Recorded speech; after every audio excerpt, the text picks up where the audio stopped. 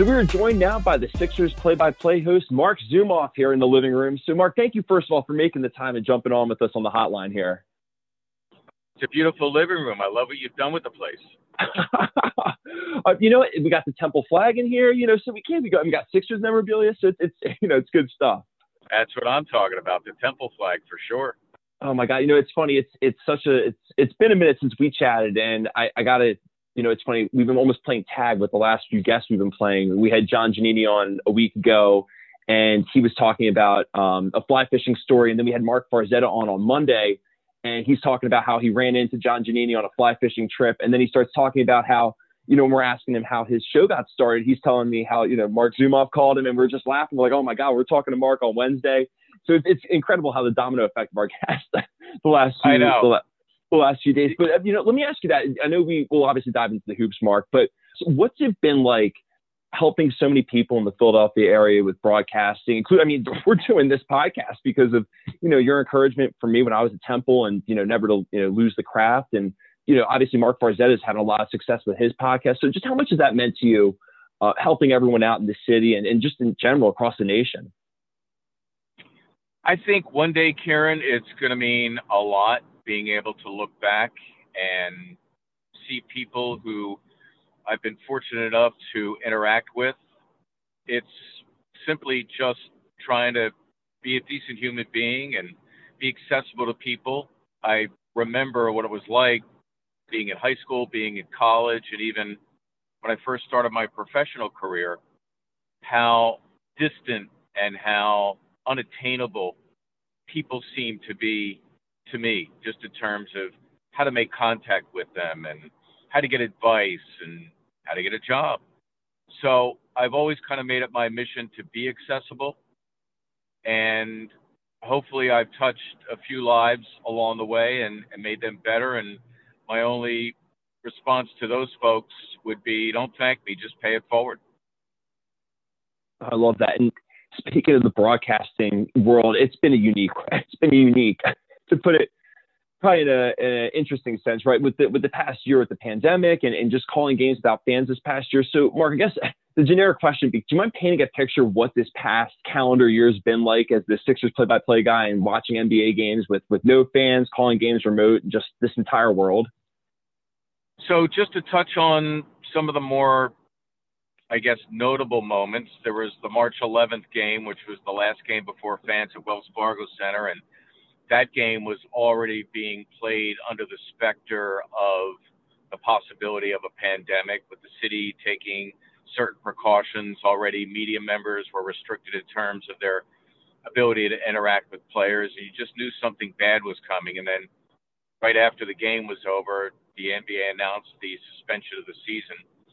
And then fortunately, they got it together to have the bubble. And by July, we were doing these, I guess it was these were like warm-up games or preseason games.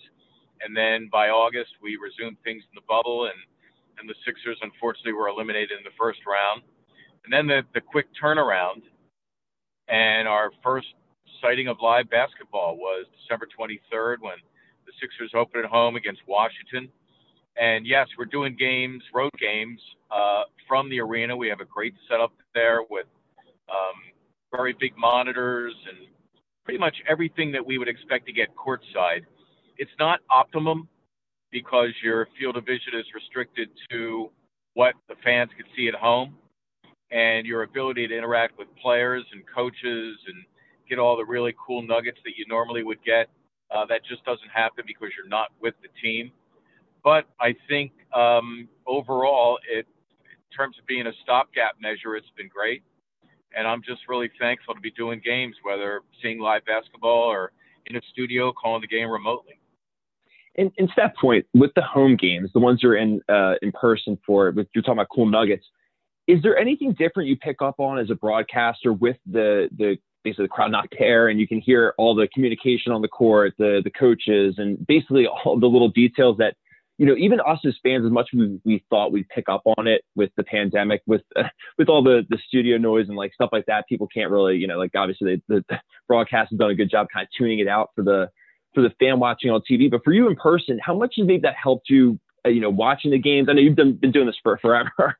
So, but is there anything that you've taken away with just kind of learning the chit chat and some of the different communication on the court this year? You certainly pick up some of that. You pick up more of it, Kieran, than I think you normally would. That said, just this one anecdote that I think really hammers home what it's been like to do games without a crowd.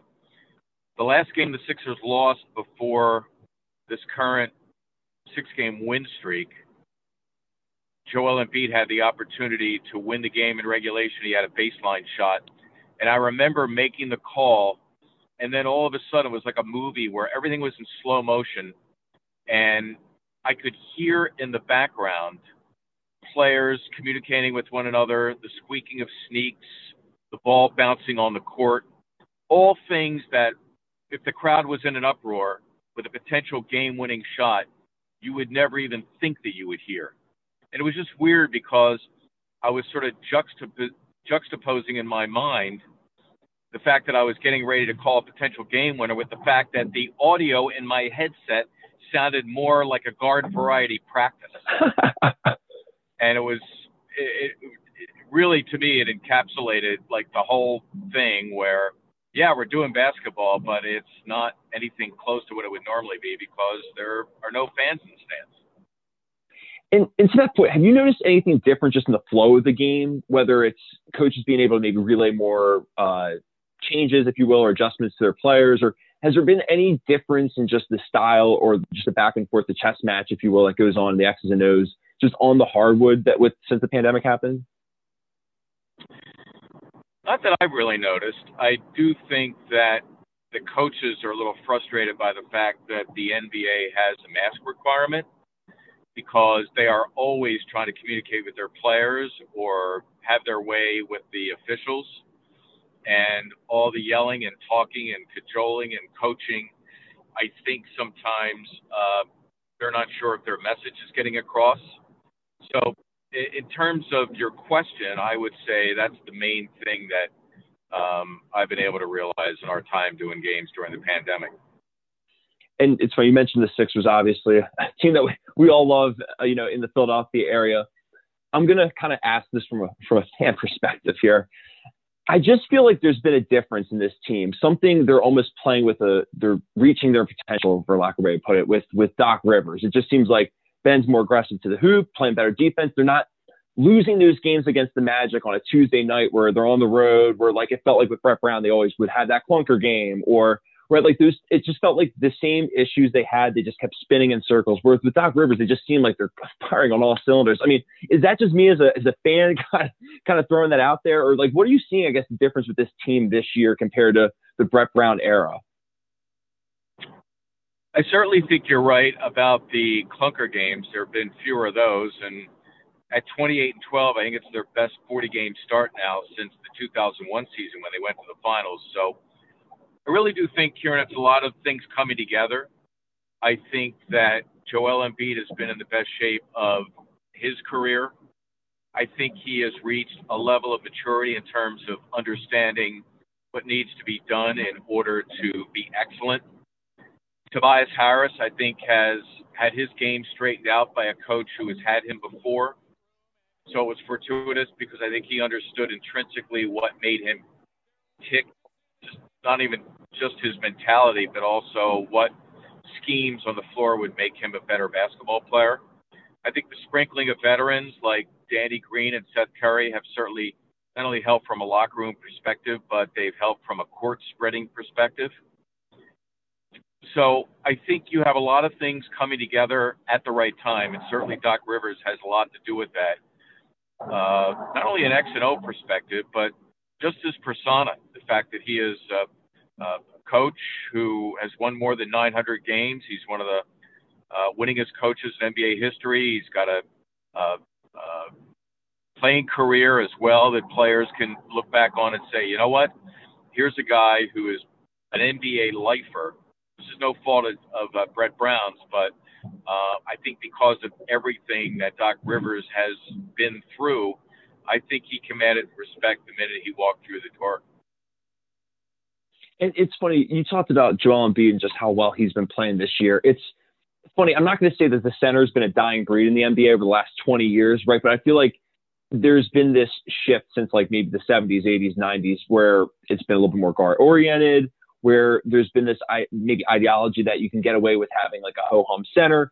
And the Sixers, I think, are kind of bringing that model back of maybe that late 90s, 80s, 70s play. Like, I guess, Mark, let me ask you this. You've seen the game for the last 4 decades. What have you noticed kind of a style shift in just maybe the entire body of the NBA, how it's moving back to a little bit more of a physicality standpoint, or is there basically been a shift to, in your opinion, over the last few years in the game in general? I think the three-point shot has clearly changed the game, that and rules designed to allow more freedom of movement. So you're seeing scoring now, for example, the Milwaukee Bucks averaging 120 points per game. I remember as little as 20 years ago, I'm not sure that Allen Iverson team hit 120 points in 2 or 3 games that season. There was a lot more physicality then. The three-point shot wasn't used nearly as much.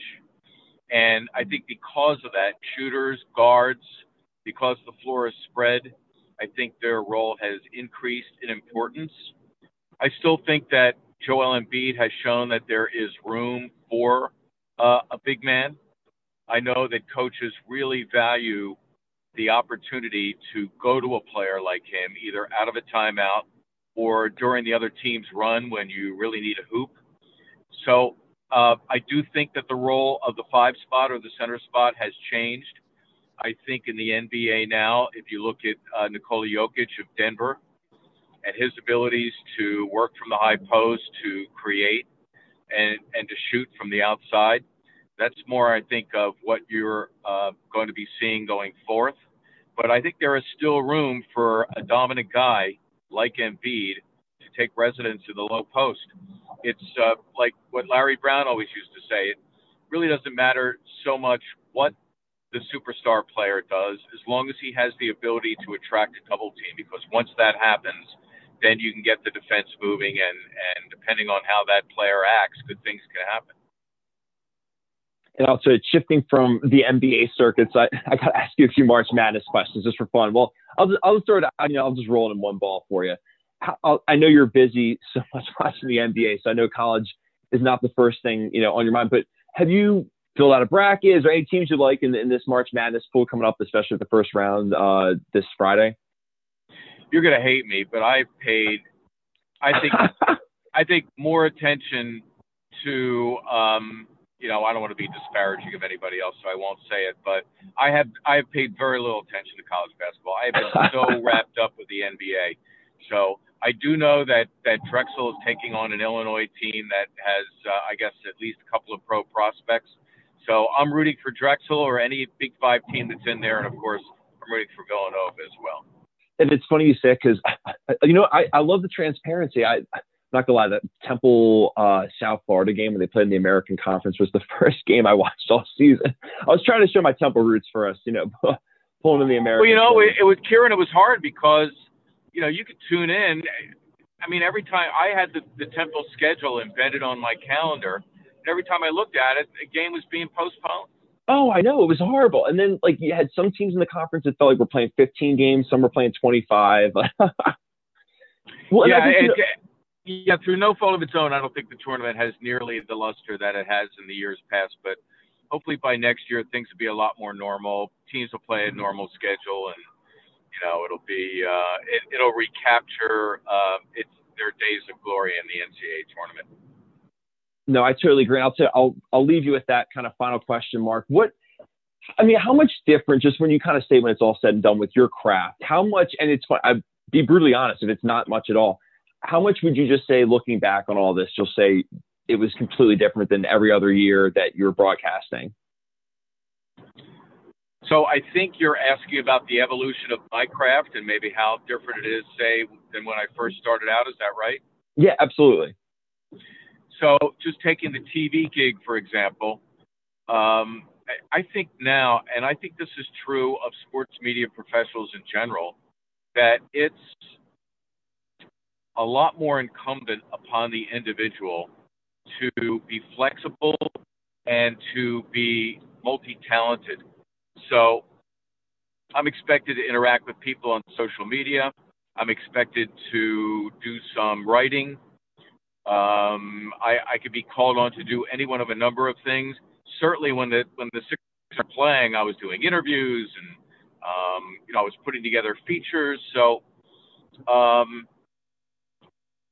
also technologically speaking, I think that places more demands on you. So, whether it's more cameras that are available, certainly now with analytics, there are a lot more stats that you're tempted to try to get into a game, or it takes you that much deeper in your research.